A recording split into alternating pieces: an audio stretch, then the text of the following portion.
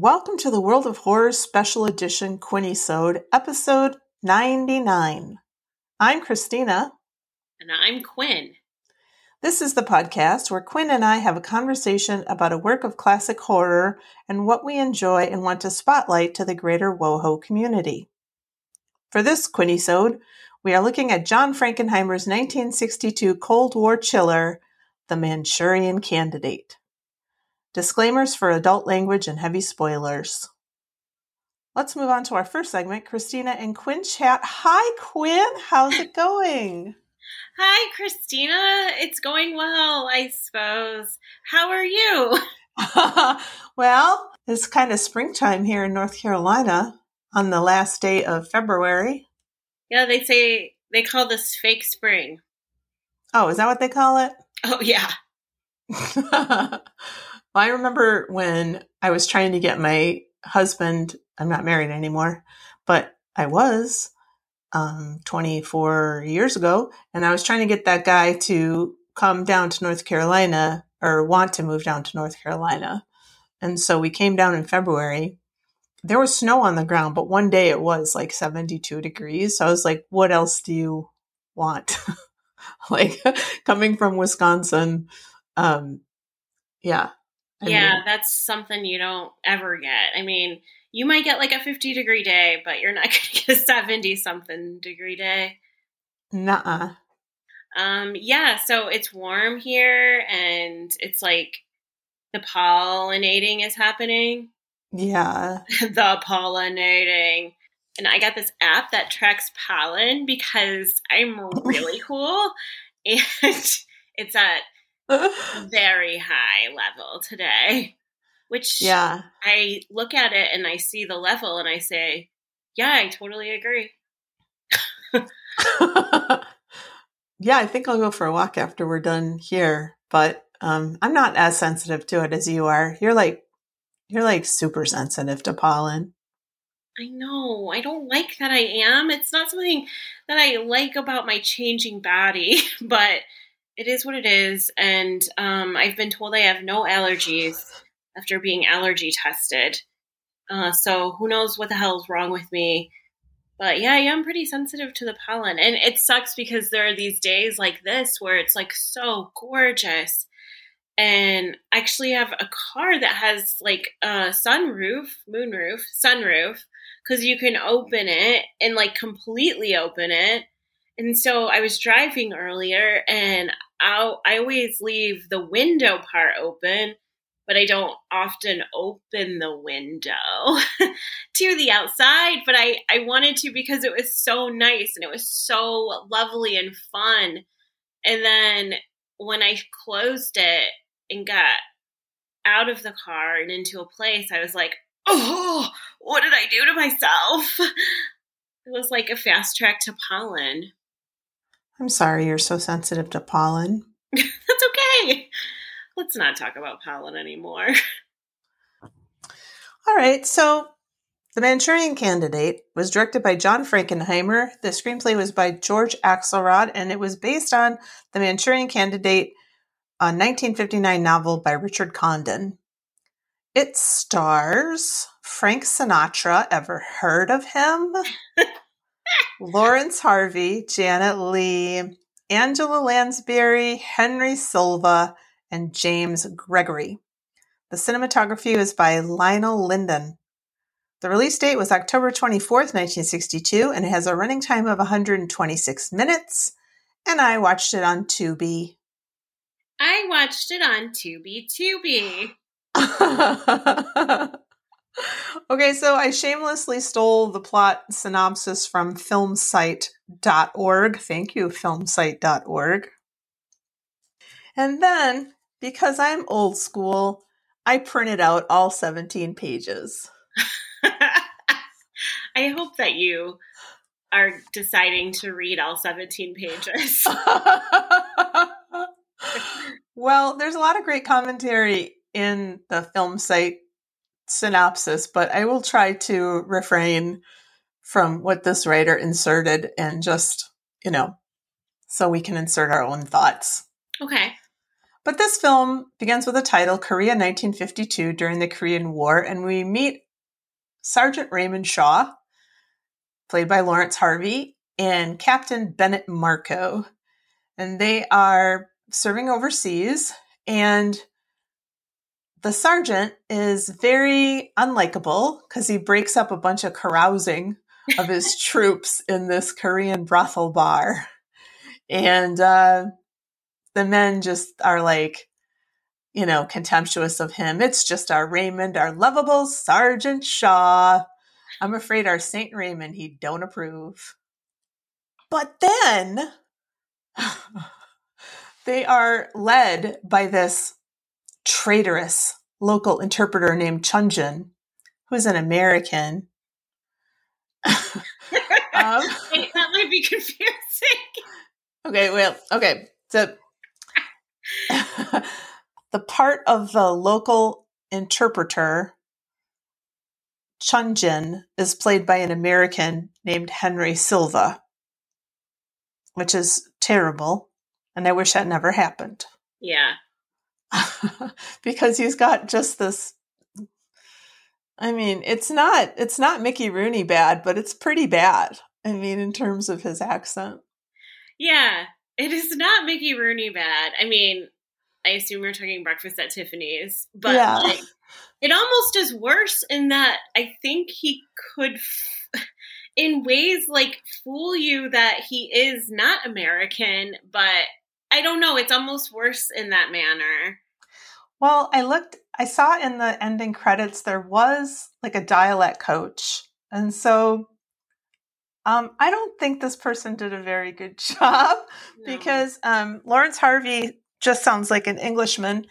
And this American dude just has this really, I don't know, awkward Asian accent. Right. But anyway, the Americans are advised in the movie to walk in a single file line, and they are ambushed, knocked unconscious, and taken away by helicopter into Manchuria to be held captive. And then we get the credits. And I was just waiting for Angela Lansbury's name. And I think it says co-starring Angela Lansbury. Oh. But it should have said featuring the goddess that is Angela Lansbury. The blow your mind role played by Angela Lansbury. And there is a making of that I saw. Well, it was like an interview with her specifically on her part in this film. And I think it was on YouTube. People should check it out. Anyway, so then we're like, as the audience, we're like, what is happening? We thought we were in South Korea in this war, but now our boys have been taken somewhere. And then we go back to the U.S. and there's a big parade, and Sergeant Shaw is returning home a war hero. And he's met with this huge patriotic crowd, and people are waving signs and all this stuff. And we understand that he has been decorated as a Congressional Medal of Honor winner. And so one of the generals is like, how do you feel, Captain Shaw? And he goes, like Captain Idiot in Astounding Science comics. And his mother is there, Mrs. Iceland. And she's 37 years old, Angela Lansbury, and Lawrence Harvey is 34. So that's a little bit odd casting. But I to be honest, I never knew that until, recently. But I just took it. I didn't either. It didn't strike me. Then when I heard that there was such a small difference, it was sort of just I don't know. It didn't strike me as, I didn't think about it, but had I thought about it more, I would have thought, oh my God, she's so gorgeous. She looks beautiful. Wonder how old she is. She can't be much older than him, and had I have gone down that road, I would have gone down that road, but I didn't for some reason. And then saw that and thought, whoa. And I think that Frank Sinatra wanted Lucille Ball, I think, for the part. But Frankenheimer insisted on Angela Lansbury. Thank the gods of Yeah. film. She's there, and her husband, Senator John Iceland, is also there. He's sort of a right-wing, buffoonish, McCarthy-ish vice presidential candidate. And they push through the crowd, and they're trying to get a lot of publicity, and to capitalize on that publicity, there's like this makeshift like banner that's put above them, and it says Johnny Iceland's boy. And Shaw is really pissed off about that, and he's just really angry with his mother. Turning the page. Thank you, Film Site. Yeah. Oh, go Film Site. They're so great. Yeah. I love Johnny Iceland in this. Like, I love that character. I mean, he's so fun to watch. He's terrible, of course, but he is a lot of fun to watch, and it's really fun to see the dynamic between he and Angela Lansbury, because it is just beautiful. It's beautifully done. Yeah, really. I think everybody is cast pretty well in this. Yeah. Aside from Henry Silva. Yeah, she did. Just a little more voiceover about how his heroic action was corroborated by everybody, the surviving members of his patrol. Yeah, well, I mean, Captain Bennett also agrees that he was a hero. He displayed valor above and beyond the call of duty, and did single-handedly save the lives of 9 members of his patrol, blah, blah, blah, blah, blah. So there's this is the story that they've all been given. It's all the same story. They all recite it, almost verbatim. And so this is the story that Shaw himself believes of himself. But he tells his parents that he's not going to join them on their campaign plane, but instead he's going to New York, and he is going to go work for the liberal publisher Holborn Gaines as his confidential assistant. And his mother says, "That communist?" And she is pretty angry about all of this stuff. And she's upset that he's going to take this job with this guy, because that guy has expressed a lot of contempt for her husband. So we learn what's happened to Major Bennett Marco, Frank Sinatra. He has been reassigned to Army intelligence in Washington. And he likes the assignment by and large, except that every night he has the same nightmare. And we see him all sweaty and, shaking his head back and forth, having his nightmare. We get the famous brainwashing / dream sequence. Do you want to describe that, Quinn? Yeah. So,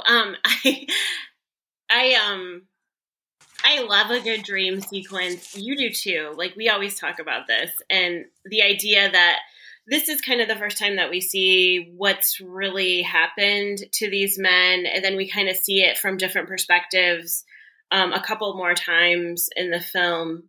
I don't know. I always like to applaud a director or writer that decides to put a dream sequence so close to the beginning of a film. I think it's a very risky thing to do. And I think that this film is a tough one. It's so creatively done, but it's a little bit tough to follow. And so, I don't know. I feel like we saw this with Don't Look Now, where we've got sort of not a dream sequence, but like the beginning, more disorienting scene at the beginning that kind of tells everything that happens within the film. And this one, I just like kept thinking about throughout the film and trying to refer back to. But I like it too, because I feel like I don't know, it's one of those things where you really feel like you're trusted with with information and with a film that is not easy to get, but you're trusted to, not just like sit there and eat it up. Like, you have to work for it a little bit. But the dream sequence starts with these guys all just sitting, looking bored as hell, listening to a woman talk about, which you really don't know until like a few sentences in, and you realize she is discussing hydrangeas. And then it sort of will pan back to the men once in a while, and they just look like they're going to fall asleep. And I'm going to refer to our lovely film site. So they're stuck at a hotel, and they just are like sitting there listening to these old women drone on and on about flowers. They've been conditioned, programmed, and manipulated by a Pavlovian Chinese brainwasher to imagine attendance at a ladies' auxiliary meeting, to imagine that they're there. To surrealistically convey the depth of the meaning, the camera begins a slow 360-degree, all-encompassing tracking shot around the meeting in the lecture hall, exhibiting the Ladies' Garden Club and the hotel. And Mrs. Whitaker is speaking tediously about hydrangeas. The iconic platoon is seated on the stage with her. Again, they look super bored. The camera returns to the stage, does another 360-degree movement, and you see a tall, bald, communist Chinese Korean doctor, and that's Yen Lo. And he's actually in charge and is actually talking. So it's not the women talking. They just see this as the women talking and droning on. And while this is occurring, this brainwashing is happening. He introduces the captured men, and that they're all very passive, that they're drugged right now, that they're hypnotized, and they're seated in front of giant posters and photographs of Joseph Stalin and Mao Zedong. The doctor addresses an interested assembled coalition of ununiformed Koreans, Chinese, Soviets, and civilians, sort of like showing off the power of this Pavlovian hypnotism. So again, they're all just like sitting there, and he's actually the one talking, and it's not about hydrangeas. Yeah, and then it just sort of shifts back and forth between Yen Lo and Mrs. Whitaker. And when the men are called on, by Yen Lo, they respond to him as ma'am, because of course they still think that they're at this garden party. And so Yen Lo wants to demonstrate how Raymond can emotionlessly kill one of his I was going to say comrades, but one of his platoon mates. So first he's like, who do you dislike the least? And he says, I guess Bennett Marco. And he goes, oh, no. We need him to give you the Medal of Honor. So who is next? And his second choice is Ed Malvolio. And he is instructed to strangle him to death with a white scarf. And so it's just kind of creepy, because he just quietly goes over to Malvolio, and Malvolio's like, hey man, what are you doing? And then Yen Lo's like, now you behave and you just do as you're told.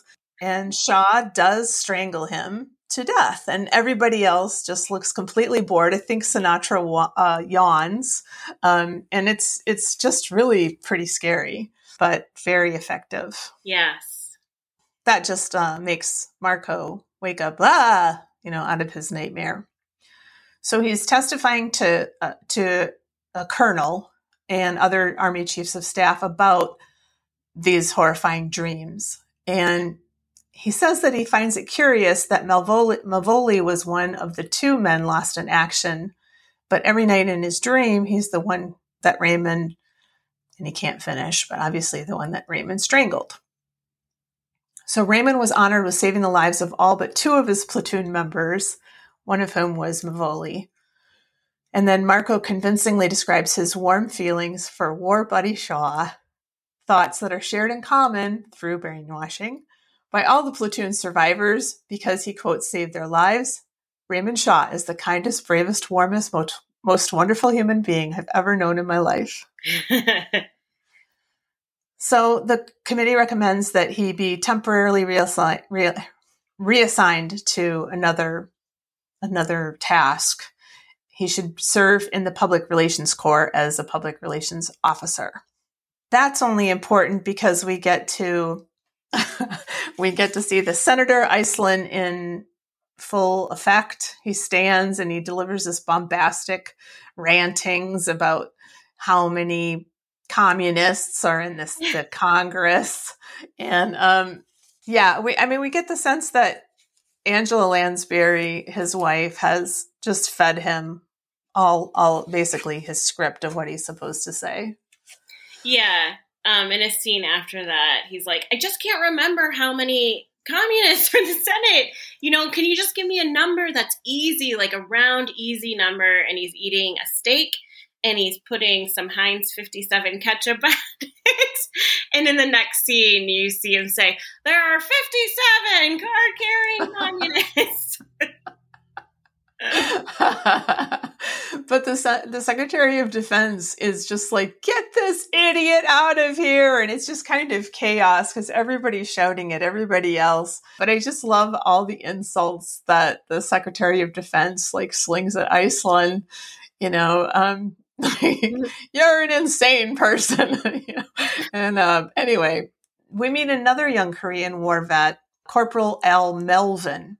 He's been having the same kind of dreams. And in his dreams, all the women in the garden party are black because he's black. So I thought that was really a cool thing. Yeah. Anyway, so he wakes up, his wife kind of consoles him. And she's like, maybe you should get in touch with, Captain Shaw. And he flips into his brainwashed state, and he says, Raymond Shaw is the bravest, kindest, warmest, most wonderful human being I've ever known in my life. So Melvin writes a letter to Shaw, and he says that he's had terrible dreams and he fears he's going crazy. And the phone rings, which we will soon learn is a trigger. And the voice says, Raymond, why don't you pass the time by playing a little solitaire? Next page. I love this scene when he is playing, and you just find that it's the Queen of Diamonds that triggers him, and it activates the key to his brainwashed mind.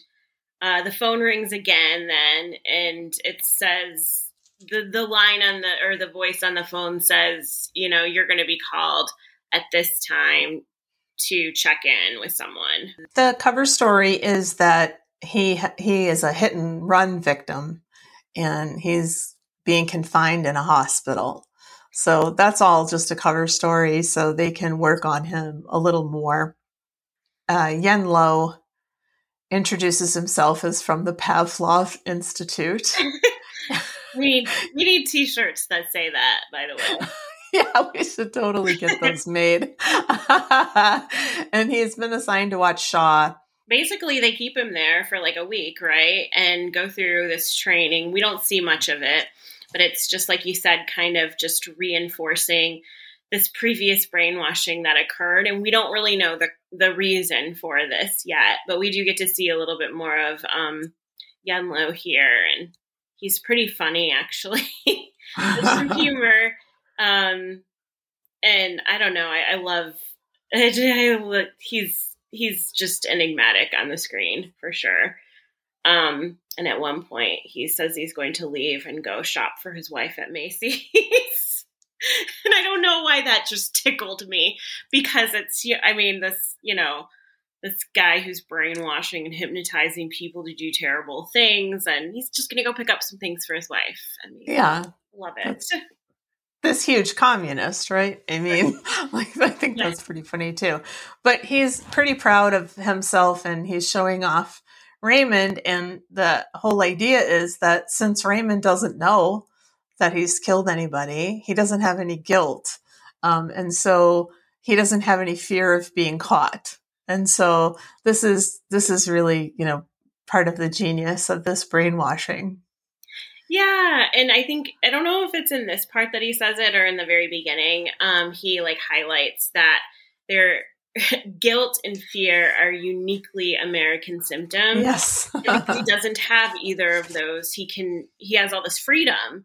And I was thinking so much about that. And I mean, for sure, guilt and fear. I mean, I don't know. If I weren't plagued by those two things, I would feel a lot more freedom. And I'm not saying that I would be, free to kill people or anything like that, but just like free to be free, because I don't know. I don't know if it is uniquely American, but it is definitely, I feel it, man. And that, I loved that. Just hearing that, I thought it was fantastic. I don't think so. I think that's a cute line, but I mean, I think that there's a lot of cultures that play upon that idea of maybe not guilt, but shame, and, if you can make somebody feel ashamed of themselves, you've really got them in the palm of your hand. Right. You can really make them do anything. Yeah. So maybe more like uniquely human symptom. Yeah. I'm just thinking of that AI that we know, our colleague, the AI. But oh yeah, he or she probably doesn't have guilt or fear. Yeah, WOHOs, we do have an AI who works in our department. At least we suspect this person is AI. Yeah. Anyway, there's some evidence. Quite a bit of there's evidence. There's actually a lot of evidence. But we'll report back later. Yeah, we can neither confirm nor deny it, but I mean, we really can confirm it. Just for sure. Evidence. A lot. So anyway, so Zilkov wants some proof that Raymond is capable. I mean, it's been 2 years since he's seen any combat.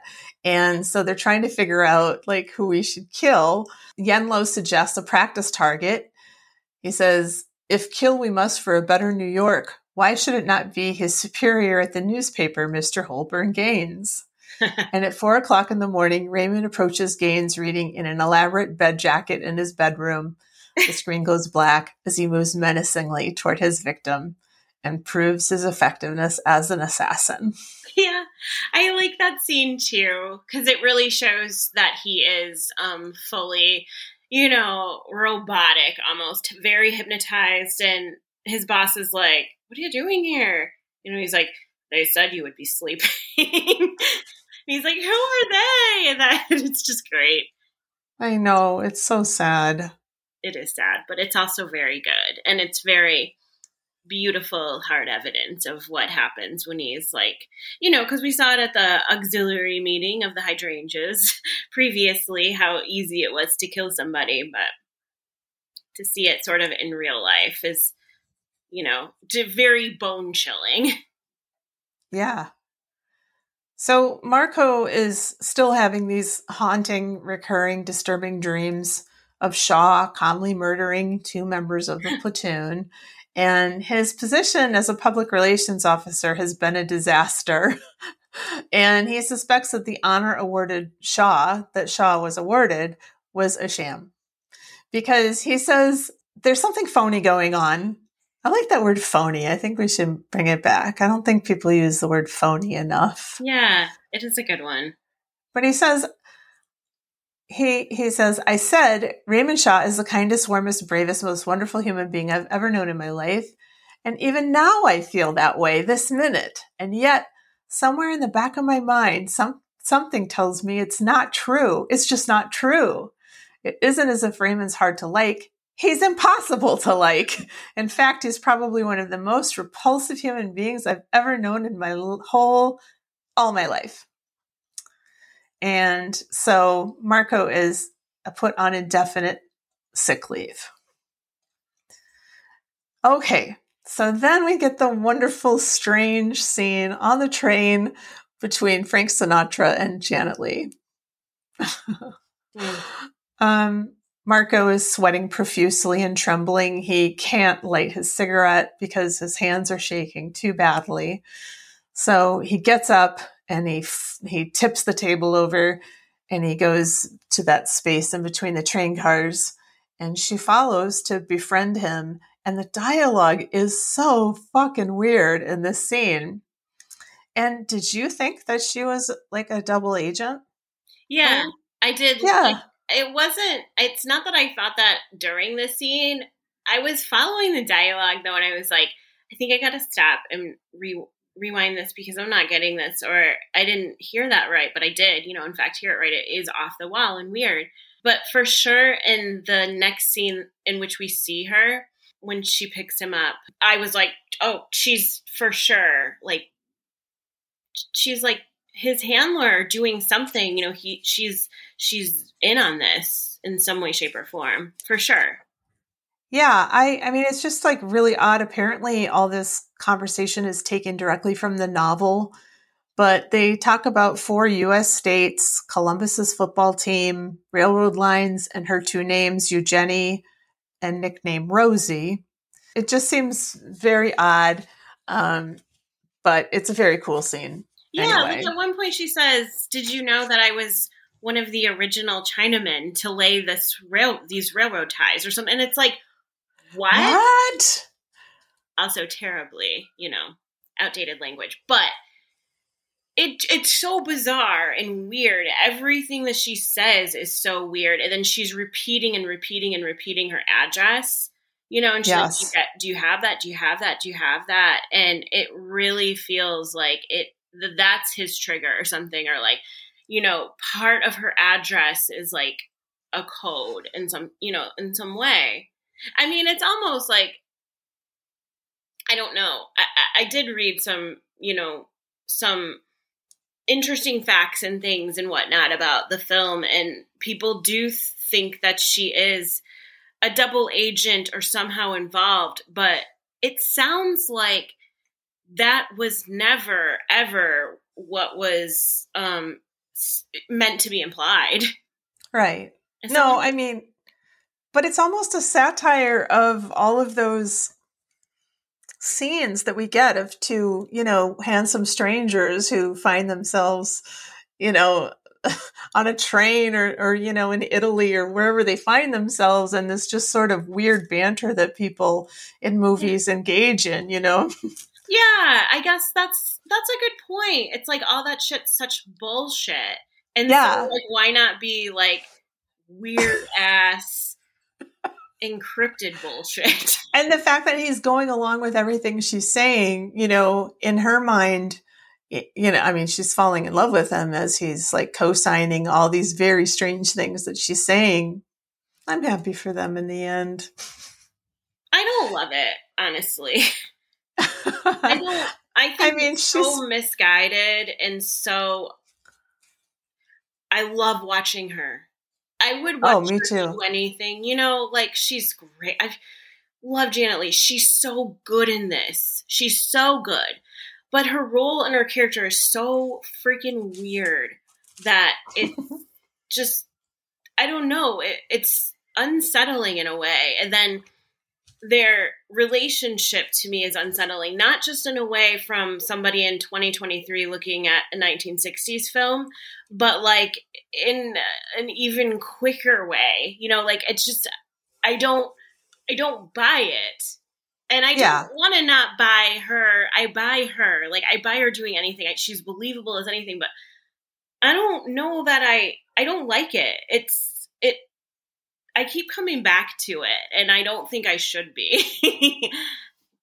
I mean, I think Janet Leigh does something special, you know, here, but this character, there's nothing to her. You know, she's just, what do you call that? I mean, she's just there. She's a red herring for sure, though, because she like, I find her to be something completely different than what she's supposed to be or laid out to be. Maybe that's because Janet Leigh is so good and put so much, you know, persona into the character. I don't know, but I find that to be so distracting, honestly, because I'm like, there's no way that this is nothing to do with any of this more devious plot. You know, this is not just like a romantic subplot. This is hooked in. It's so much so that it's so distracting. And yet when you get to the end of it, it's nothing. It isn't any of that. Yeah. Yeah. So I don't know what the purpose then is. Is it to frustrate us or amuse us or distract us, or I'm not really sure what the purpose of it is, but I do love it. I do love it too. I can't get past that, but yeah. Well, then we shift to the inside of Shaw's apartment, and Chun Jin has been ushered in. And supposedly Shaw's stepfather, Iceland, provided Chunjin with a visa so he could come to America and find employment as a servant. And so that's what happens. And Shaw hires him, and he says he'll give him every Thursday and every other Sunday off for $60 a week. So nice. Great. Okay, we do get a lot of juxtaposition between Iceland and Abraham Lincoln. And we see Iceland is reflected off the glass covering a portrait of Lincoln. And so I guess, we're seeing this sort of anti-communist jack off, against this like American hero. I guess that's what the contrast is supposed to be. Yeah. But he's complaining to his wife that he can't keep the numbers straight. So this is where I think we get the 57 thing. She yells at him a whole bunch and tells him that he has to do exactly as he's told. And he keeps saying, well, I think that, and she says, don't think, you're good at a great many things, but thinking isn't one of them. So Marco rings the bell on Raymond Shaw's door, and Chunjin answers the door. And there's a tight close-up, and Marco realizes that this is somebody from his past, and he is the guy who led the platoon into the ambush. And so thus ensues the craziest fight between these two. Wow. What do you think about this fight scene, Quinn? Well, I don't love it. And also question though, now are we supposed to believe that Marco recognizes Chunjin, or just that he sees him as a threat? Does he specifically recognize him? Yeah. Yeah, okay. I think so, yeah. Yeah. The fight is, it feels like it's in slow motion, and it's very hard to watch for me. It's awkward, and I know that they each did their own stunts, right? Mm-hmm. And so it was like sort of meant to look, and people think it seems like a very realistic scuffle, but it's so awkward.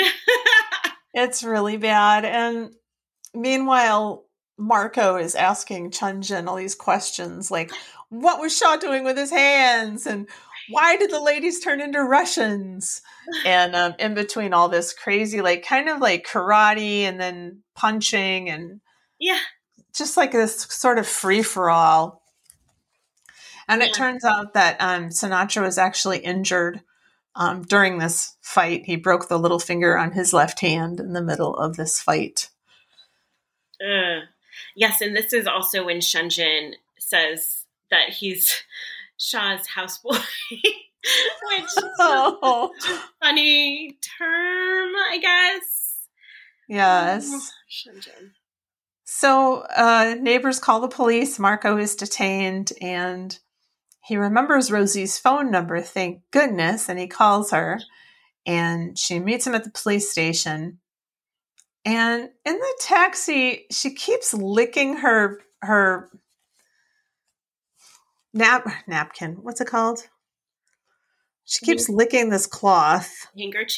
Handkerchief. She keeps licking this handkerchief and then like patting it on his face and covering it and wiping at his wounds and stuff. And I'm just like, I don't like it when people blow out candles on a like on a birthday cake. I'm just completely grossed out by that. So this is just like, I'm just like, can I fast forward? Do that to you? What? People used to do that to you when you were younger? My grandma. Yeah, my mom did. Yeah, and then somehow it transitioned into dipping something in water and then putting it on your face. Well, that I wouldn't mind. I don't want somebody spit all over my face. Thank you very much. I know, what a weird thing to do, and like what a weird. I mean, especially post 2020 pandemic, or whatever, we're still in it, but it's so weird to think about somebody licking something and putting it on your face. in 2023. And I just keep thinking, how many times did they do that scene? Like, how many times did she like put her spit all over Frank Sinatra's face? Like, Frank Sinatra is lucky. Let's just say that. I mean, Janet Leigh is a goddess. Yes. The women in this movie are like on another level. Yep. But she tells him that she's engaged. And he's like, what? She's like, yeah, I went home and saw my fiance. And she's like, I told you I wasn't married. I didn't tell you I wasn't engaged. But after she had met Marco on the train, she went home and she instantly called off her engagement. And she, just says that she's with him. And it says she defines their strong bond while confusing the capital city with the name of one of its most famous generals. You were a pretty solid type yourself, according to Washington, with whom they had apparently checked. So I figured if they were willing to go to all that trouble to get a comment on you out of George Washington, why, you must be somebody very important indeed. And I must say it was rather sweet of the general, with you only a major. I didn't know you even knew him. If they were the tiniest bit puzzled about you, they could have asked me. Oh, yes, indeed, my darling Ben. They could have asked me, and I would have told them. I hate it. I hate it. It's terrible. She's too smart for this. I mean, Janet Leigh's too smart for this character, but... Yeah. Oh, gosh, and I just realized Janet Leigh got herself caught up in another mother movie. Oh, she did in the same year. Well, Psycho. No, 2 years later. Sorry, yeah. 2 years later. But my goodness, you're right. But also both black and white. Interesting. Mm-hmm. Didn't need to be black and white. Yeah. Okay.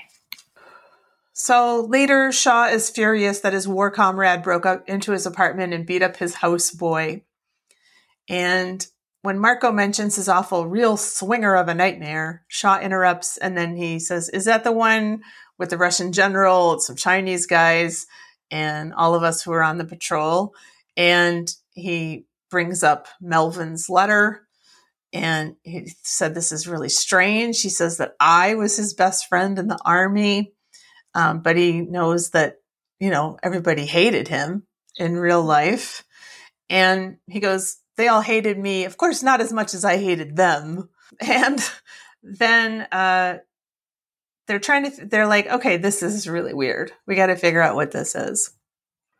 I have to just interject here that this is the moment for me in the movie where I started loving Shaw. Because, I mean, it is easy also to hate him along with everyone else because he seems so dull and he breaks up all their fun in the beginning and the way that he treats his mom, even though she's quite evil in the beginning, especially. And he's like this he just seems like a spoiled brat, and he's this decorated soldier and you realize it's for something that he never did anyways. He shouldn't have received the accolades. It's all a ruse. And so you want to dislike him. And I think you do probably up until this point. And it's this moment where you see this sort of self-deprecation and you see that he knows how boring he is. He knows how dull he is. He knows how, unlikable he is. Unlovable, I might even say. Oh yeah, unlovable, right? And I like that. And I start to like him here. And also, I think that this scene it also indicates to you that he doesn't have any ulterior motive that he knows about, because he's like, oh yeah, he wrote me about this stupid dream. Is that what you have to talk to me about? And he doesn't put it together as being, anything scary yet or anything like that. He's like, oh yeah, it shows, I think, that he has no motive, to do anything bad or negative, even though he's been brainwashed. And under all of this, he's at a moment ready to kill anyone. Yeah. So Marco travels to Washington and he is asked to identify some people from his dream, really, or from the brainwashing session, and he does. One of them was Berizovo, a member of the Central Committee, and he says, this one wore sunglasses and smelled like a goat. I love it. And it's remarkable that Corporal Melvin had made the identical identifications 1 hour earlier in Alaska. So now they know that Marco is not insane, and he is put in charge of a combined government intelligence unit, a CIA and FBI joint force based in New York to work on this mystery. And his assignment is to investigate Raymond Shaw and his activities. So they get drunk on Christmas Eve. And Shaw just talks about what a terrible person his mother is. And there's these really wonderful lines in the scene. One of them is, Ben, it's a terrible thing to hate your mother, but I didn't always hate her. When I was a child, I only kind of disliked her. And he tells the story of him and Josie Jordan. And do we get the whole flashback here?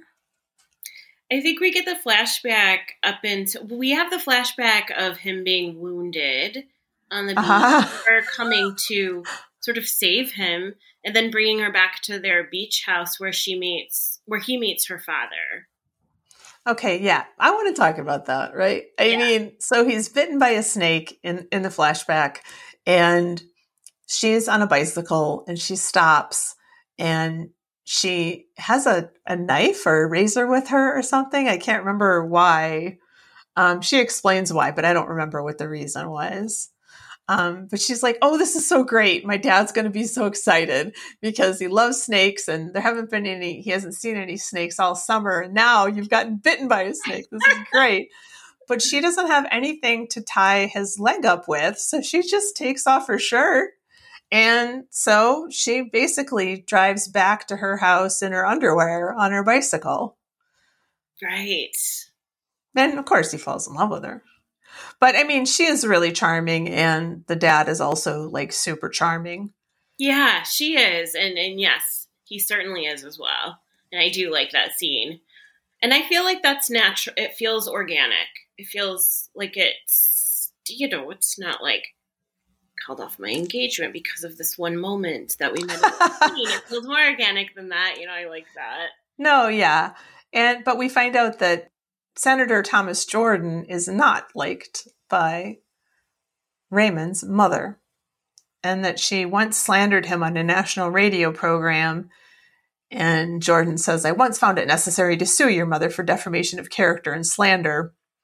One of your mother's more endearing traits is her tendency to refer to anyone who disagrees with her about anything as a communist. But Raymond fell in love that summer, and he says, you cannot believe, Ben, how lovable the whole damn thing was. All summer long, we were together. I was lovable. Josie was lovable. The senator was lovable. The days were lovable. The nights were lovable. And everybody was lovable. Except, of course, my mother. Except mother. Oh, my God. I love that so much. Oh, yeah. So, what happened was his mother sabotaged the relationship, and because it was dangerous to her own plans. And she tricked Raymond into believing that he made the decision to break up with Josie, but actually she put him up to it. But later she'll come back and try to reinforce that idea that he was very rude to Josie all those years ago. But she has this whole speech about how if you were at war, it would be weird if I allowed you to, consort with the enemy. Well, we are at war. It's a Cold War, and things are going to get worse and worse and worse. And so we have to understand what side we're on. Are we on the side of freedom? Are we on the side of the Thomas Jordans of this country? And so she, hammers it into him that he has to break it off with Josie. So it's pretty sad. And Raymond breaks down in the present with Marco, and he says, I'm not lovable, but I loved her. I did love her. I do love her. Yeah, I do love the scene because of what it does for his character.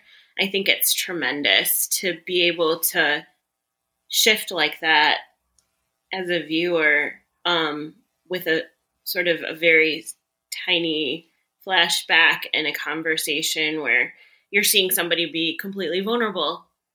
Yeah. But it's such a short, it's not a super long scene, but it just succeeds so well in completely shifting your thoughts about who he is. Completely. And I mean, you understand why he was such a hard nose in the army and why everybody hated him. Right. Because he had his damn heart broken, you know? Yes. So the next day, Raymond... Mother trouble. Lots of mother trouble.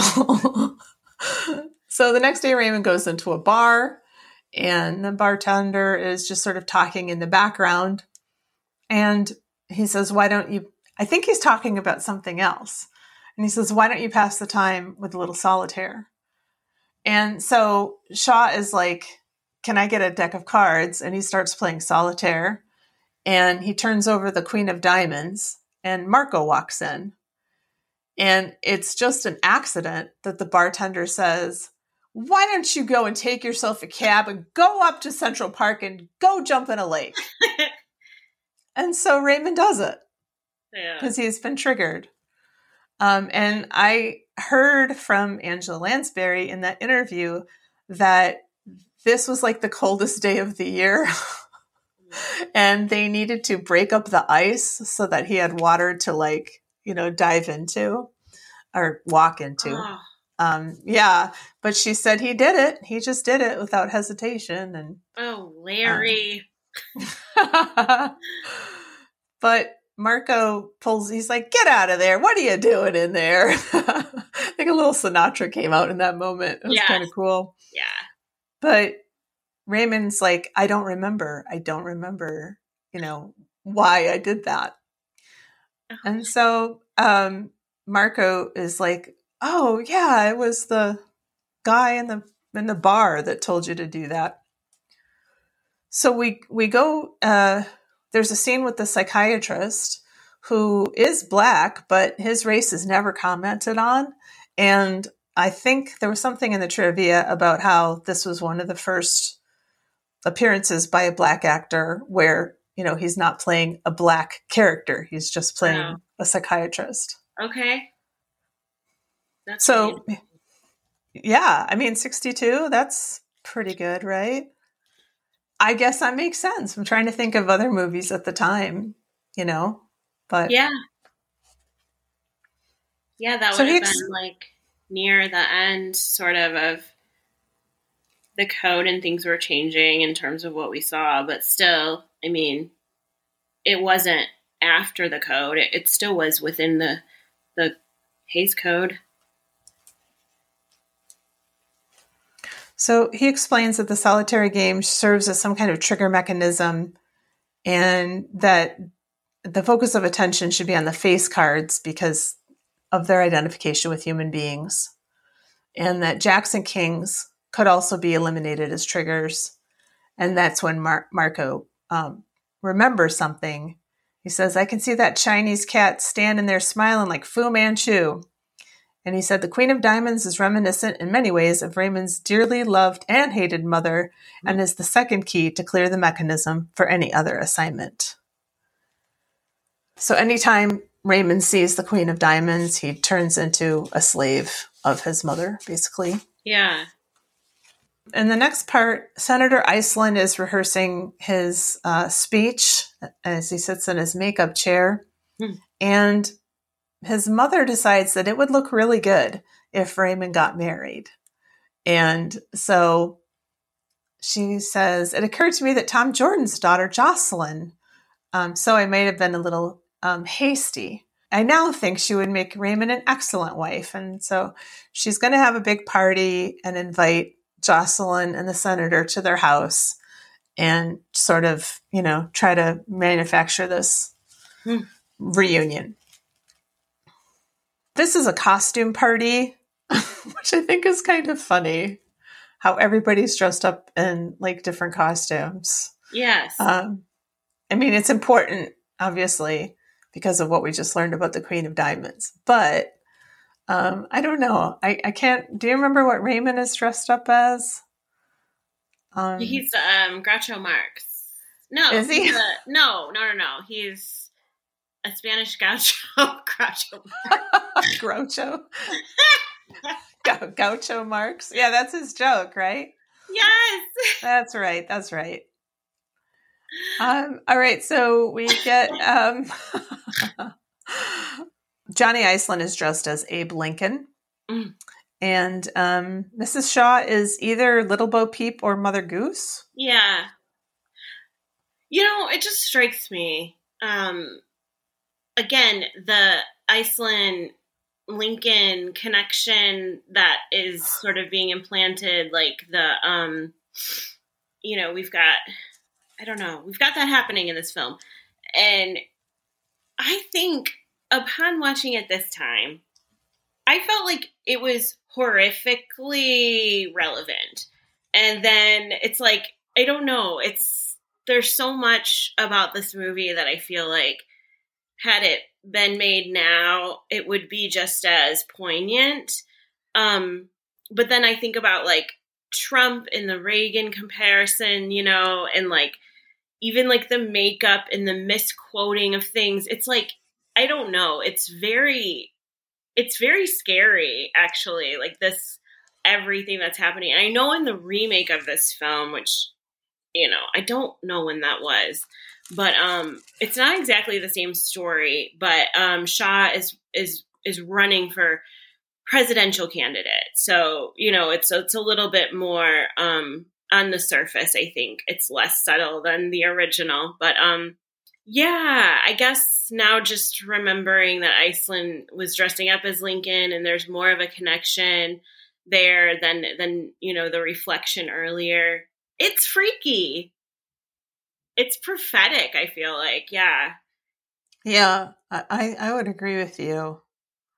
It's certainly uncomfortable to me, the way that Iceland and Lincoln are constantly paired in this movie, because he is such a buffoon and he's being controlled by this woman who supposedly, at this point, we think she is the sort of McCarthy-esque character, right, trying to root out all the communists. We're about to find out that she's actually the opposite of that. Oh, yeah. This is very, very scary revelation. And because in this scene, Raymond's mother divulges that she is his American controller and she is an agent for the Reds. And she says, "Why don't you pass the time by playing a little solitaire?" And when he comes upon the Jack of Diamonds, she's unexpectedly called away, and she takes the card as a precaution with her. But Jocelyn, sweetheart, has been looking at this whole scene from outside, and she comes into the study and she's reunited with him, and she is dressed as the Queen of Diamonds. After they embrace, they depart. They're going to elope, and they leave behind her card costume. And there's that great low angle shot of the huge card that's sitting on the Davenport, I guess you'd call it in those days. Yeah. All right. So Raymond is arguing with Senator Jordan, and she's asking him not to block her husband's attempt to place his name into the running as a vice presidential candidate. And he says he's going to block her plans, and he's threatening impeachment proceedings in the Senate against her husband. I despise John Iceland and everything that Icelandism has come to stand for. I think if John Iceland were a paid Soviet agent, he could not do more harm. This would not do more harm to this country than he's doing now, which is pretty funny. Yeah, that's great. Cut to Marco and Rosie having dinner, and Marco impulsively suggests, "Let's get married." Now Marco wants to reprogram Shaw after composing a deck only of Queen of Diamonds Yes. cards. I love that one shot of him where he's got the whole hand and it's all Queens of Diamonds. Yes. And he tries to do the card trick and then reveals that this is what, magicians do on the street. I love it. So he thinks that this is going to be pretty easy, to just sort of rewire this kid's brain. Sure. So the next day, Marco sees Shaw and he learns that Shaw has gotten married and now Shaw is making jokes. He's already married his Queen of Diamonds girl and he's just in this wonderful mood. He's just like a completely transformed person. And he says, there we were, the Queen of Diamonds, and me looking like, I don't know, like Groucho Marx. And Raymond's like, hey, I made a joke. But, this is pretty, this is a whole different side. Yeah, it's almost like a completely different actor. And that's how good I think that he is. He's so good in this. Yeah. And it's so nice to see even just a glimpse of what, his happiness could be like. Because you feel bad. I mean, he's being used and he's just being used by everyone. So you want to see him. You want to see him on his own. You want to see him happy. You want to see him, in a better place. You just do because you trust him. And I think that's just speaks volumes of, Lawrence Harvey really more than anything. Like I can get on board. I know his accent kind of sucks in this movie, but beyond that, because it does take you back a little here and there. But beyond that, you want the best for him because he's great in this role. He's just so good. Yeah, he is. So Raymond is changing his clothes and Marco talks to Josie and he says, Raymond is sick, Mrs. Shaw, in a kind of a special way. He doesn't even realize it himself. And Jocelyn's like, no, he's not. He's fine. He's tied up inside in 1,000 knots. I know that, but you've got to believe me and trust me. I can make him well. Aw, Josie. So Marco decides to let him go rather than have him surrender to questioning. Okay, so on the morning of their honeymoon, Jocelyn clicks on the TV set and Raymond says that there are two very different kinds of people. The human race is divided into two distinct, irreconcilable groups. Those who walk into the rooms and automatically turn television sets on, and those who walk into rooms and automatically turn them off. Mm-hmm. And then he's like, now we've married each other, and so this is going to be a problem. But then we get the news broadcast. Their romance is compared to the tragic one in Shakespeare's Romeo and Juliet. Jocelyn Jordan, daughter of Senator Thomas Jordan and Korean war hero Raymond Shaw, stepson of Senator John Iceland. It appears, however, that this Montague Capulet note would have little effect on the feud now raging between the two party leaders. From his campaign headquarters this morning, Senator Iceland stepped up his charges against the leader of the group attempting to block his nomination. And we see Senator Iceland accusing the liberal Senator Jordan of high treason, and he makes a motion for impeachment and a civil trial. Now, Raymond decides to return home, and he's going to beat up that vile, slandering son of a numbskull to a bloody pulp. But the minute that he sees his mom, she reaches for a deck of cards in a drawer and triggers him toward a very important, deadly errand. There's something you have to do, she says. This is so sad. I don't want to even say it.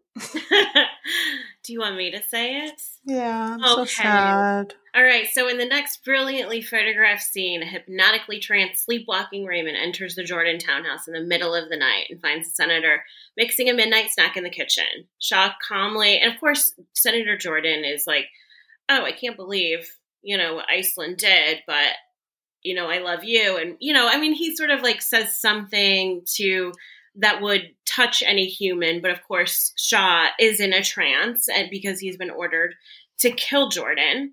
So Shaw calmly pulls out a revolver with a silencer, holding it at his side as the senator removes a carton of milk from the fridge.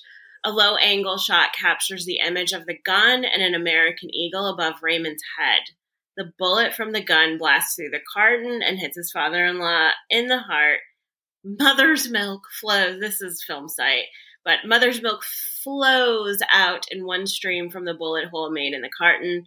Jordan, a principled and pure symbol of lily-white liberal Americanism, bleeds white milk instead of red blood. Raymond also turns and kills his new bride, Josie, his queen of diamonds, when she rushes down towards him after hearing the silence, or, she heard that still. I love, this sucks. It is tough. It's tragic. And also, this movie, there's so much going on. Like, I can't, it's almost unbelievable, the layers upon layers upon layers. But yeah, this is obviously what the setup has been for him to kill this senator. And also, I don't know if it was meant for him to kill Josie, but of course she, came down unexpectedly. And yeah, okay. Love the milk. That was in my notes. And there's also twice Jordan is right in front of an American eagle with spread wings. So, I mean, yeah. Frankenheimer, okay. Yeah. But we get that image twice. So in case you missed it the first time. Yeah. And I do like to see the milk in a different sort of setting here. Because typically we've talked maybe about milk and the idea that there's so many villains associated with milk and how it's this kind of really fun juxtaposition. But then we see Jordan associated with milk here. Yeah, pure American. Yeah, I think just as a symbol of good old American goodness. Yeah. So the next morning, Major Marco is reading the awful headlines, and he realizes that he was kind of to blame for this in a way because he let Raymond go. So he says, Raymond Shaw shot and killed his wife early this morning. It wasn't Raymond that really did it. In a way, it was me. Oh, Marco. Well, I mean, the whole, you see him through this whole movie just pushing and pushing and pushing, and then he backs up. Yeah. That moment because he wants him to be happy and experience that. But also, I think he's blinded by his own weird relationship, which may or may not be devious. I think it is. But again, I fell for the red herring. But the idea, that he, it's a lot of, that's guilt, man, too. And yeah, and goes back to the, monumentally American symptoms of fear and guilt. And for sure, it's just, it's not like him, but of course it's understandable in the position that he's in, having just found love himself. So it makes him, more vulnerable to, I don't know, backing up a little bit. But I mean, I think it's kind of crazy throughout the whole film or throughout the first half of the film, no one's taking him really seriously, but also nobody's completely worried about him.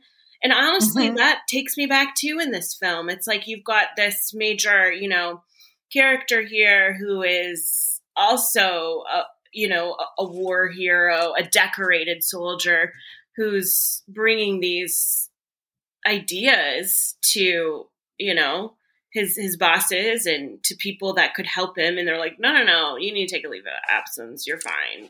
Yeah. Oh, we find, this was corroborated by another member and now everything falls into place. But yeah, I think he should feel guilty. So Marco has Raymond in this hotel room, and all he has is this deck of cards that's only the queens of diamonds. And he's going to try to reprogram Raymond in this scene. So first he's like, all right, you didn't save our lives and take out the enemy company or anything like that, Raymond, did you? And Raymond says no. And then, so what happened? And so he says what really happened. And it says a close-up of Marco's face in this sequence, first appearing here, is accidentally out of focus, yet perfectly represents Raymond's fuzzy and blurry point of view perspective. So I love that. And I read in the trivia that Sinatra's best takes were the first ones. And so this was the first take. And so they wanted to keep it, even though it was accidentally out of focus. Yeah, I that's very famous about this movie, and you really do notice it. But then right around this time, either right after or right before, when Raymond and his mother are speaking, his mother's face is a little bit out of focus as well. And so it does feel, it feels like it's supposed to be like that because of, what he's seeing. And I don't know. It just, I want to believe that was Frankenheimer's, decision more than it was Frank Sinatra's asshole clause in his contract, Yeah. Well, yeah. But yeah. I don't think that's true, though. I think it's Sinatra's asshole clause. Yeah, I think that's the most likely explanation. So they keep playing and they keep going through all these things, and Raymond is understanding and reciting everything that really happened. He killed Mr. Gaines. That was a test, and he really did jump in the lake. It was an accident, but he was triggered by something somebody said in the bar. And then he killed Senator Jordan, and this is where he's kind of falling apart. And Marco says, "You are to forget everything that happened at the senator's house. Do you understand, Raymond? You'll only remember it when I tell you so. You are to forget it. Do you understand?" And then Marco is like, "So why is this all being done?" And Shaw says, I don't know. I don't think anybody knows except Berizovo in Moscow and my American operator. But whatever's going to happen, it's going to happen pretty soon at the convention, maybe. I don't know. And he's getting freaked out because he realizes that he is really under the control of his handlers. And Marco says, Shaw says, "They can make me do anything, Ben, can't they? Anything." And Marco says, "We'll see, kid. We'll see what they can do, and we'll see what they can't do. So the Red Queen is our baby. Well, take a look at this, kid. 52 of them. Take a good look at them, Raymond. Look at them." And he's telling them that it's all over. The queens are telling him that it's all over. All of these links, they're smashed. They're smashed because we say so. We're busting up the joint. We're tearing out all the wires. We're busting it up so good. All the queen's horses and all the queen's men will never put old Raymond back together again. You don't work anymore. That's an order. Anybody invites you to a game of solitaire, you tell them, "Sorry, Buster, the ball game is over." He's so great in that scene, right? That's a thing of beauty. Oh, it yeah. really is. It so is. But also, I don't know. But come on, that's not the way this works. I know! That's so naive. Who are you to believe that you can unlink this shit? It's brainwashing Sinatra. What do you even think? And so just to prove the point, the phone rings and Raymond just sort of stumbles out, shambles out, and he says, yes, I understand, Mother. And he just walks off. And Marco doesn't suspect his mother, of course. Yeah. Who would? But Marco says, "Remember, Raymond, the wires have been pulled. They can't touch you anymore. You're free." Well, he's not. Yeah. So we get the whole plan now from Angela Lansbury. And this is also a beautiful, beautiful scene. Yeah, it really is. Might be my favorite scene. I think it is mine as well. She's so good. Oh, she's so great in this scene. So he's supposed to assassinate the presidential candidate, and that would cause Raymond's stepfather to advance his political career and pave a way for them to take over the White House. And he's going to dress as a priest. That's the way no one will question him.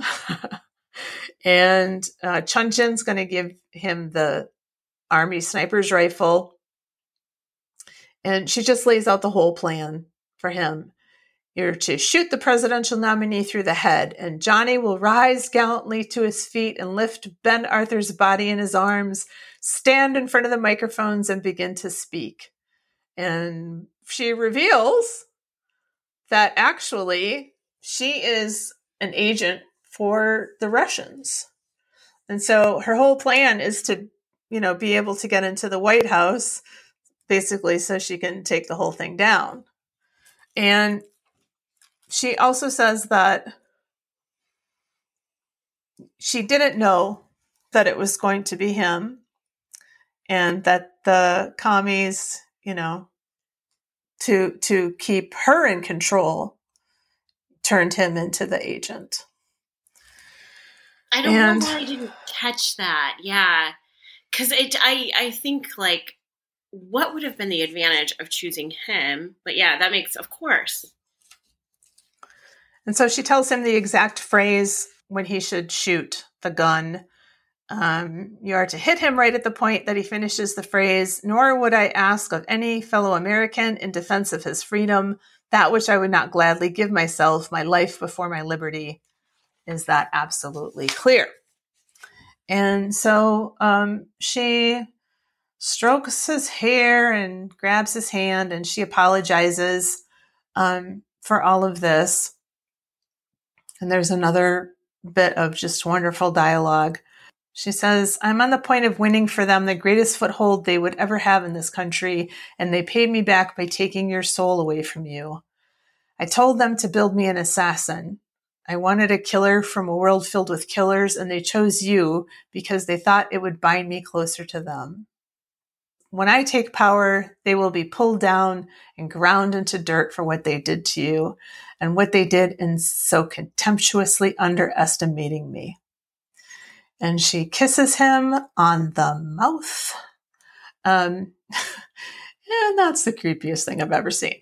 But, I mean, it's photographed very beautifully, and she was instructed, obviously, by Frankenheimer so that they could get away with this, to cover her mouth with her hand. So right. You don't actually see it, but, I mean, it's pretty heavily implied. Right.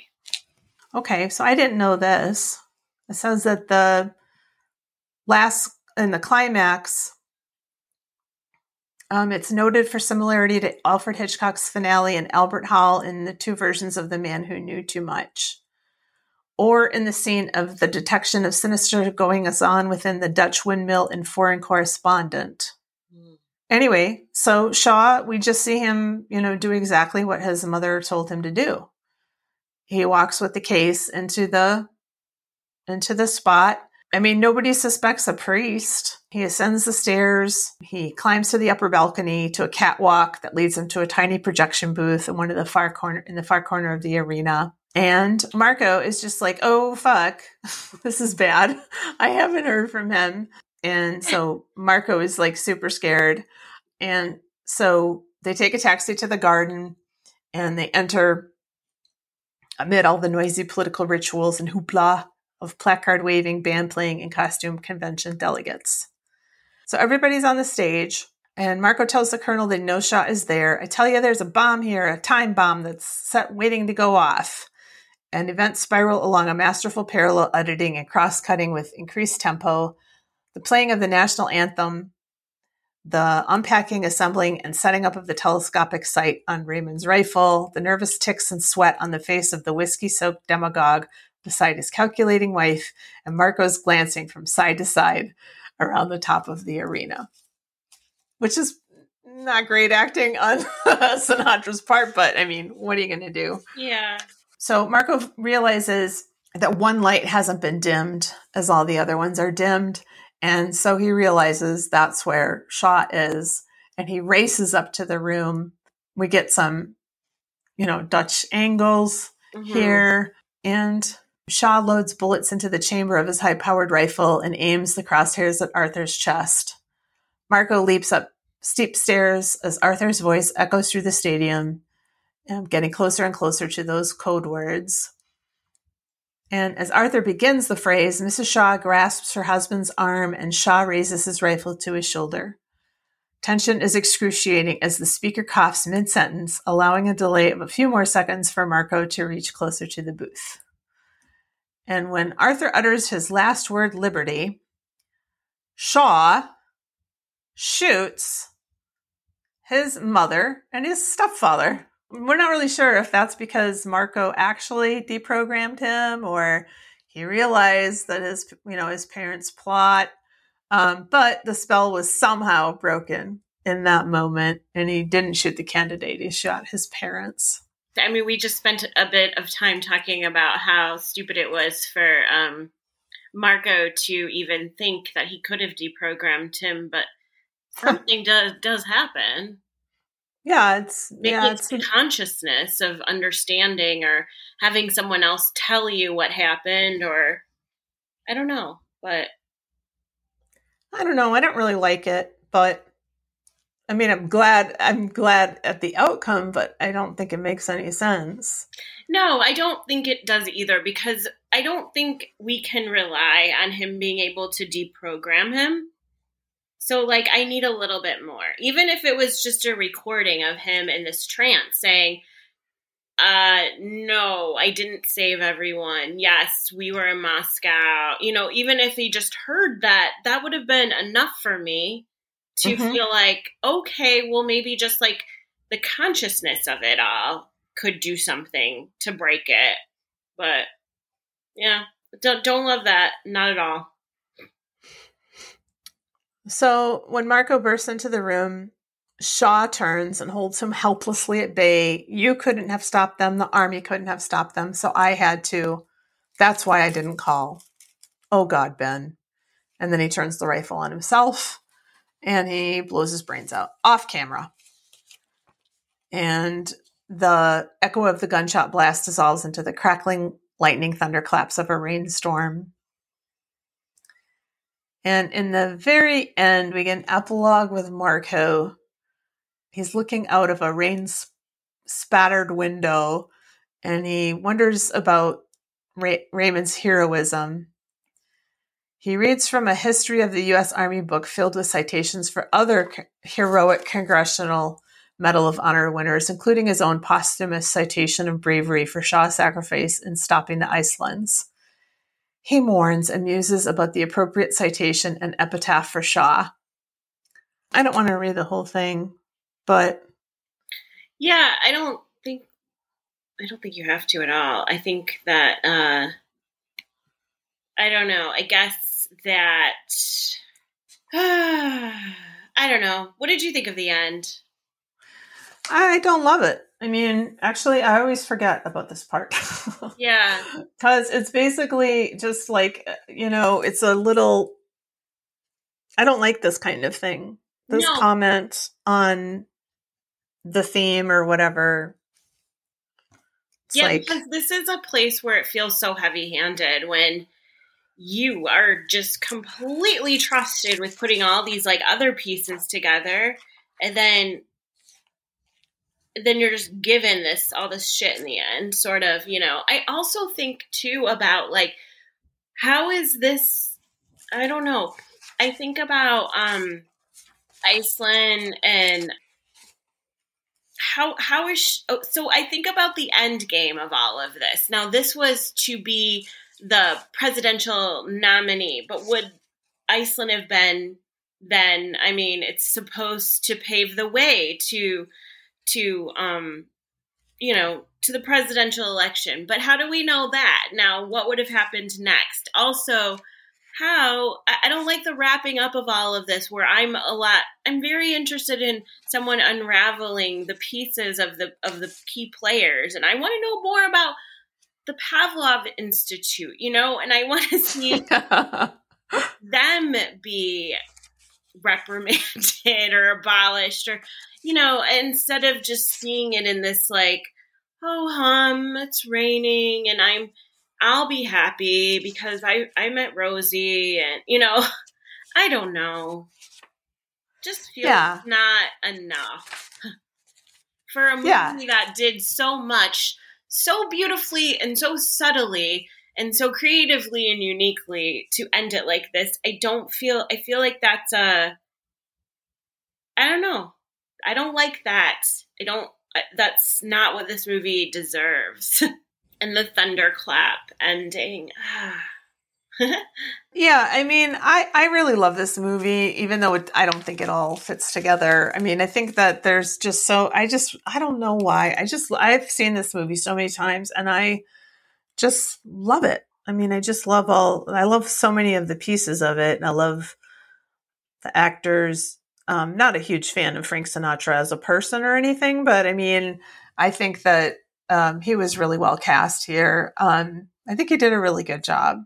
I think he did a good job too. But more so, like, my money is there for Angela Lansbury, Janet Leigh, and Lawrence Harvey. Like, I just think that he's so good in this too, and maybe a little bit overlooked because Angela Lansbury is like a fucking goddess in this, and she's perfection.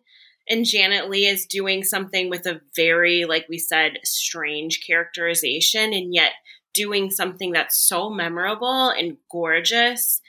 And I think that, Harvey is so good in this too. He reminds me a lot of Jude Law too, the way that he looks. But I'm just sliding that in because I got the sexy Pope on my mind. But yeah. I didn't see that, but I totally get it. So funny how, like, if somebody resembled Oscar Isaac, I'm sure I would like see it, I'm just like imprinted on that dude. But do you see the trivia in the doc? Yes. Do you want to read some? Yep. Okay, so we've gone through some of this. Okay, so in 1994, the Manchurian Candidate was selected for preservation in the United States National Film Registry by the Library of Congress as being culturally, historically, or aesthetically significant. The film ranked 67th on the AFI's 100 Years, 100 Movies when that list was first compiled in 98, but a 2007 revised version excluded it. It was 17th on AFI's 100 Years, 100 Thrills list. In April 2007, Lansbury's character was selected by Time as one of the 25 greatest villains in cinema history. Love that. Yeah, I do too. Oh, because her character is so layered that even like we come out of it not completely understanding her motivations because it's like an onion. It's not easy. And nothing about this movie is easy except for the very end where everything is wrapped up in a tight little bow. And we don't like that, but nothing else is easy about this. And even her characterization, and I think even if we were shown a little bit more of her backstory, I think she could have even been a better villain because maybe we would have some empathy in some way, shape, or form for her, which makes villains even scarier, I think. So I don't know, but I wanted more. But maybe I just need to read the book. Yeah, I was just thinking that too. I wonder if it's on Scribd. I'm going to check. Okay. According to executive producer Howard W. Koch, right? I guess. Maybe Cock. Maybe Coke. The budget was $2.2 million. Of that amount, $1 million went for Frank Sinatra's salary, with another $200,000 for Lawrence Harvey, leaving only $1 million for everything else. I'm so mad right now. Okay. Wow. Mm-hmm. I got to move on by reading the next piece of trivia, but that makes me so mad. The brainwashing sequence was filmed 3 times in its entirety. The Garden Club ladies, Corporal Alan Melvin's viewpoint, and the communist captors against 3 different sets constructed so the camera could turn completely around in each. The parts were then edited together to convey the shifting perspectives. Oh, what a job. So cool. That must have been. Oh, what a job, but so well done, my God. Well, I am in awe of that, and it makes me forget about what Frank Sinatra was paid. Do you want to read the 5-star reviews or the half-star reviews? I want to read the 5-star because I like to laugh at the lower ratings. Okay. All right, so this is watched by Andralon. This is the person's name. Okay. Scarier than most horror movies, funnier than most comedies, more convincing than a documentary, because even if we don't buy the brainwashing, we can recognize the lies, indifference, and conditioning of politics and family. It obeys no screenwriting rules as it shifts from nightmare to joke in gorgeous black and white, employing every trick in the book to terrify us with its horror of the soul. This is a ride I love every time. Oh, I really like this review because it says what I've been trying to say in a much more beautiful and succinct way. And that's like that nothing makes sense. There's so much going on. There's so many layers to this. And it comes off sort of seamlessly, except for the minor things that we've said. I love that. I'm sorry. I love that phrase though, too, with its horror of the soul. That's a great phrase. Yeah. And it is like, if you don't buy the brainwashing, which I don't think they developed well enough, they just are giving us glimpses of it, which I think is okay. But maybe you don't buy the brainwashing. Maybe no one does. I don't know. The lies, indifference, and conditioning of politics and family. Yeah, that's beautifully said. Okay, so this next one is from Aaron. Honestly, one of the most tragic films with the most tragic lead character that I've ever seen. I was just so lovable. Oh, Raymond Shaw, you're breaking my heart. And if there's more evil than Angela Lansbury playing his mother, I haven't seen it. Mm-hmm. This film goes to show how much can be done with a premise that on paper looks totally implausible. Lawrence Harvey and Frank Sinatra are exceptional, but to me it's Angela Lansbury who gives the film's best performance as the diabolical mother of Harvey. It is chilling. I would agree, Zeppo M, but I don't know that I agree that it comes off plausible. Okay, and then this is Layspoon. Somehow this film manages to be both anti-communist and anti-McCarthyist, and I respect it. This next one is from Foot. An incredible and disturbing film considering it was released in '62. The first time I watched this, I enjoyed it, but thought it outlandish. Now, after multiple viewings and with some of the curtains pulled back on suppressed details of the Kennedy assassinations and the political maneuverings in the last 10 to 20 years on full display, it reveals itself to be, what's this word? Prescient. Prescient, and much closer to the heart of how the system works than I originally could have imagined. Yeah, I'm feeling that too this time around. All right, and the last 5-star review is by Desfido. Something I noticed and loved this time, the use of focus, is fascinating. And I wondered if they meant the lack of focus or they meant the deep focus or just focus. Because there's lots of deep focus. There's lots of deep focus in this, yeah. Even I noticed that. That's not something I typically notice. That's a you thing. But I noticed it. So yeah, there's a lot. I'm probably thinking that they meant that. Christine gave it half-star. My classmate forced us to watch this version instead of the 2004 one. The entire class and I clowned on him the whole time in the Zoom chat. Oh, honey. Honey, you should be thanking your classmate. Peter gave it 1.5 stars. Okay movie, but weird script. Is it?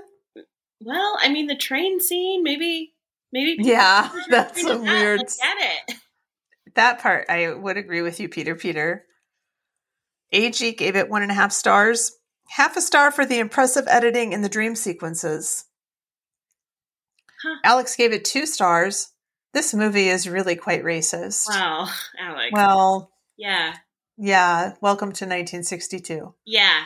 Welcome to Frank Sinatra. No, just kidding. Frank Sinatra's family, don't put a hit on no. But yeah. I am a little scared. Cut that. Cut that for time. Cut that. 1.5 stars from Fava Bean. Holy fuck, this is the most boomer thing I've ever seen. I love it. Also, oh my God, I just have questions about his name. Obviously, like, tied to Silence of the Lambs, which feels like if that's your favorite movie, you might be a little boomer. I don't know. I mean, whatever. Okay. He might be a little X. I mean, I don't know if that's a boomer movie, but yeah, it might be an X movie. Yeah. You're right. So, Quinn, I have to ask you, what was your favorite scene or your favorite element in this film? I love the Dutch angles. They don't feel like, I hate it when Dutch angles get thrown in there. I usually love to see Dutch angles in 60s movies, though, because I think they're just done so wonderfully. But these are some really skewed angles, too. And I still am not taken aback. I'm like, yep, I get it. I like it. You know, I consciously see Dutch angles and note what I should note because the angle is canted, you know, like the chaos, the unknown, the mystery, and whatever. But I don't think this is too much, even though there's a lot of them. So I love those Dutch angles in here. And I really there's a lot that I love in this. Like that last scene with Angela Lansbury and Lawrence Harvey, I adore that. I'm really digging the idea of fear and guilt sort of as a motif, and even thinking the end when he is dressed as a priest because, quote, no one will suspect that feels like sort of the protector of fear and guilt or the dealer of fear and guilt in a way. That could be like my recovering Catholic in me speaking, but I like that, and I'm interested to go back. I mean, that struck me on this viewing. And I'd like to go back and put more of those pieces together too. Yeah. How about you? Oh, golly.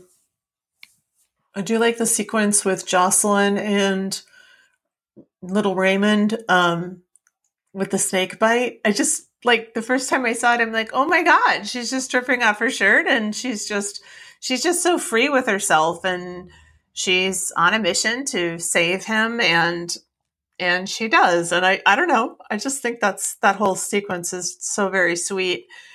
And I like it whenever Frank Sinatra's like, hey, Buster, or, you know, he's like getting all rat-a-tatty about it. I just love his I don't know, patois. I think he's fun. And, of course, the brainwashing scenes and the last scene with Angela Lansbury is just so, oh God, it's so uncomfortable and it's so scary and everything's revealed, and it's just, and that kiss, I guess in the 2004 or whatever version, the incest was, you know, laid on pretty thick, I guess, from what I read. So there was just the suggestion here, but that suggestion will never not make me incredibly sad and incredibly, like, shaken, you know, inside. Yeah, and also it's because we only have that kiss too that I also kind of hearken back to sort of religious stuff and the idea of like Judas's kiss, you know? Yes. I don't know. Even though it's like the reverse of that in the end, but it's also, they're both, it's not even necessarily the reverse of it because it takes them both out. Yeah. But it's a wrong kiss, just like a Judas's kiss is a wrong kiss. So I think, you know, it's an inappropriate use of a kiss. Yeah. I don't know how to say it, but I mean, it's a perversion of a kiss. Right. also it's like, I want to see what else is out there at the same time that deals with mother-son relationships and sort of the kind of corruption of a mother-son relationship, because I don't know. I mean, I have been thinking about Psycho since we started talking, and I'm kind of interested in that because there's something going on at the time. Do you want to see if we can find some more movies that touch on the theme of mother-son weird Yeah, stuff I'm into that. In the 60s? I'm totally into that. Okay, I am too. The World of Horror Quinnisode, but the World of Horror with Mom and Mac. And also it reminds me of when Sammy was working at Panera, and I wanted you to go in there and say, "Mother's here."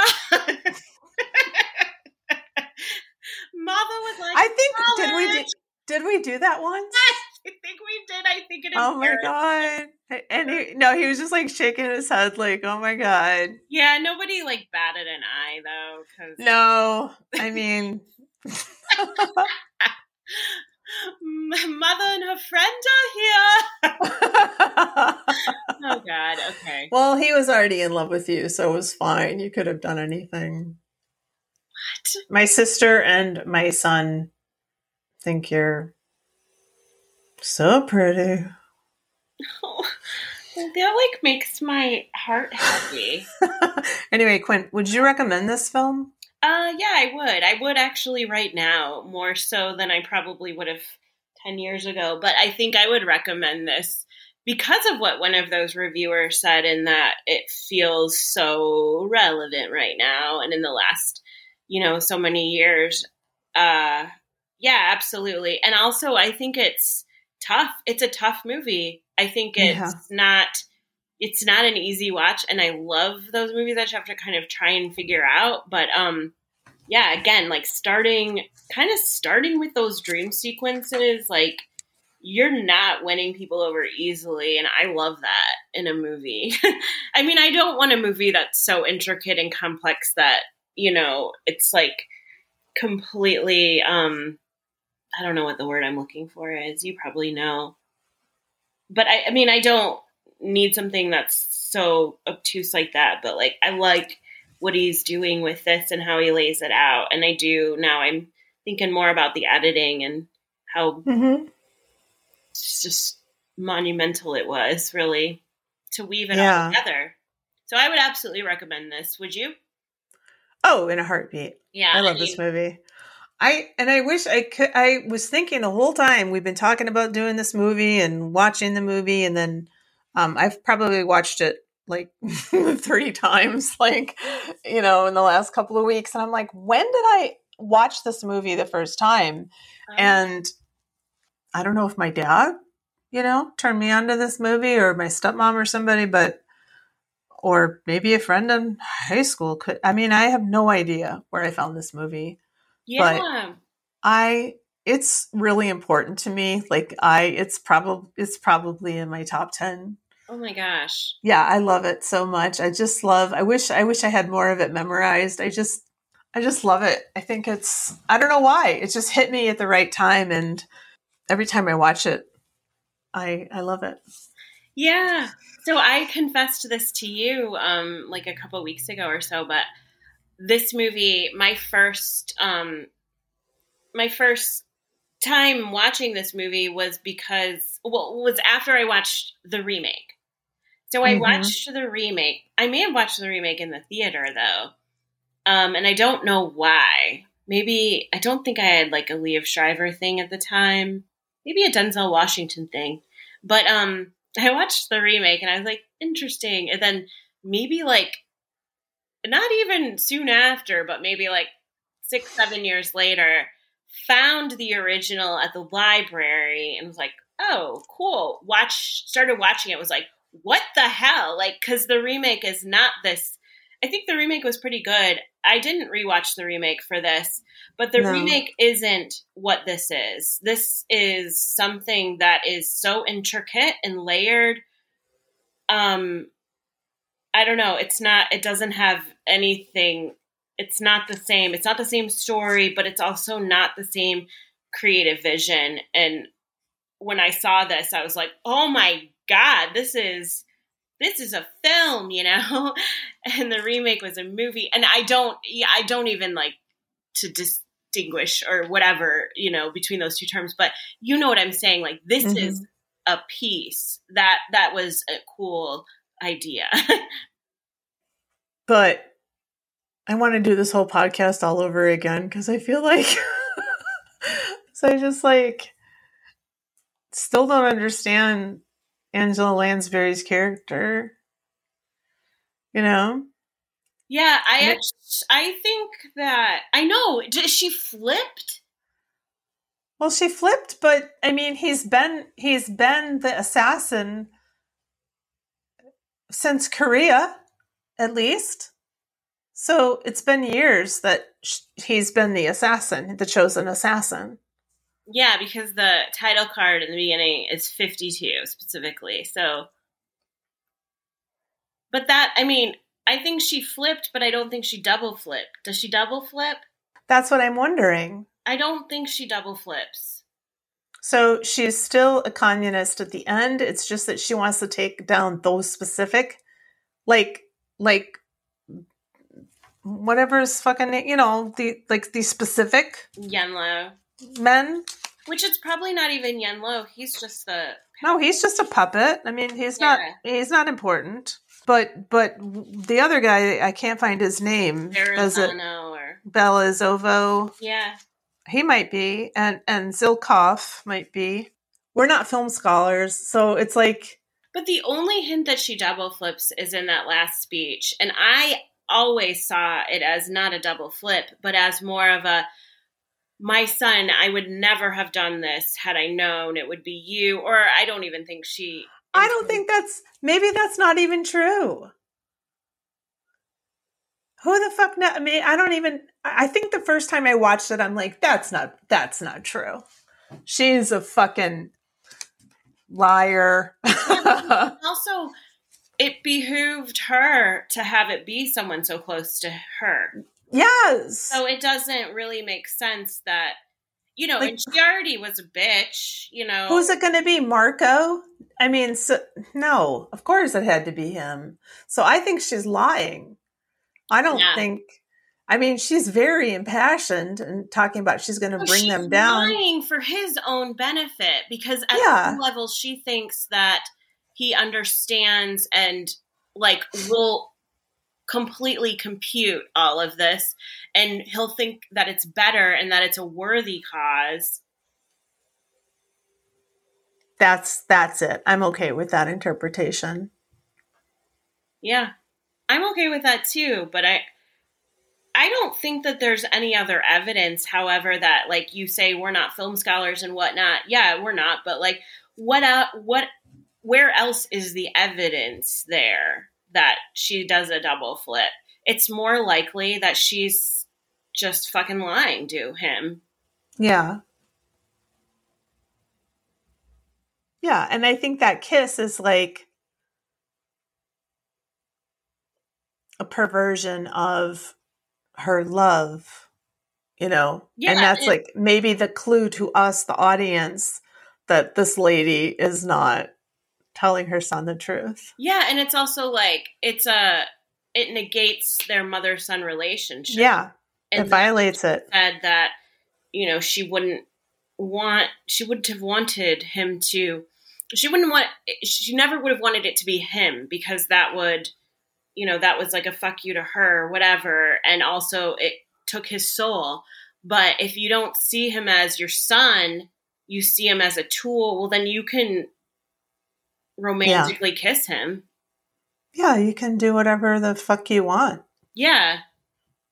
And it is feel like the kiss of death type thing too. And then the only other issue I have is how did he come out of his programming? Yeah. It doesn't,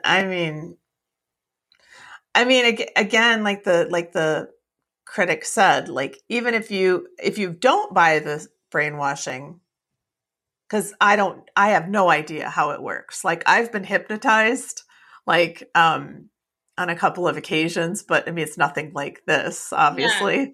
Yeah. And I don't know that this kind of thing is possible. And you don't have to believe that it's possible to enjoy this movie, but what are the rules though in terms of this kid's brain? Yeah, I want to, like, I buy all brainwashing shit just because I'm interested. I buy it, but I wanted to see it too. And I feel like also his really quick mention of the fact that the men were smoking yak dung, yeah. At first I was like, well, are they smoking like LS? Like, what kind of drug are they smoking? But then he says yak dung, like it was a joke. Like he's also making them smoke shit, Yeah. I don't know. I'm interested in like the intricacies of it, but I also buy it. Like I don't need to see it, but I want to, but I don't need it. But yeah. Again, that reviewer said it really is more about the lies and politics and the relationships with members of your family and how difficult it is. It's like to the nth degree with this scenario. Well, Quinn, we've had a very long and deep discussion about the Manchurian Candidate, but do you think we should shut this one down? Yeah, I do think we should shut it down. Yeah.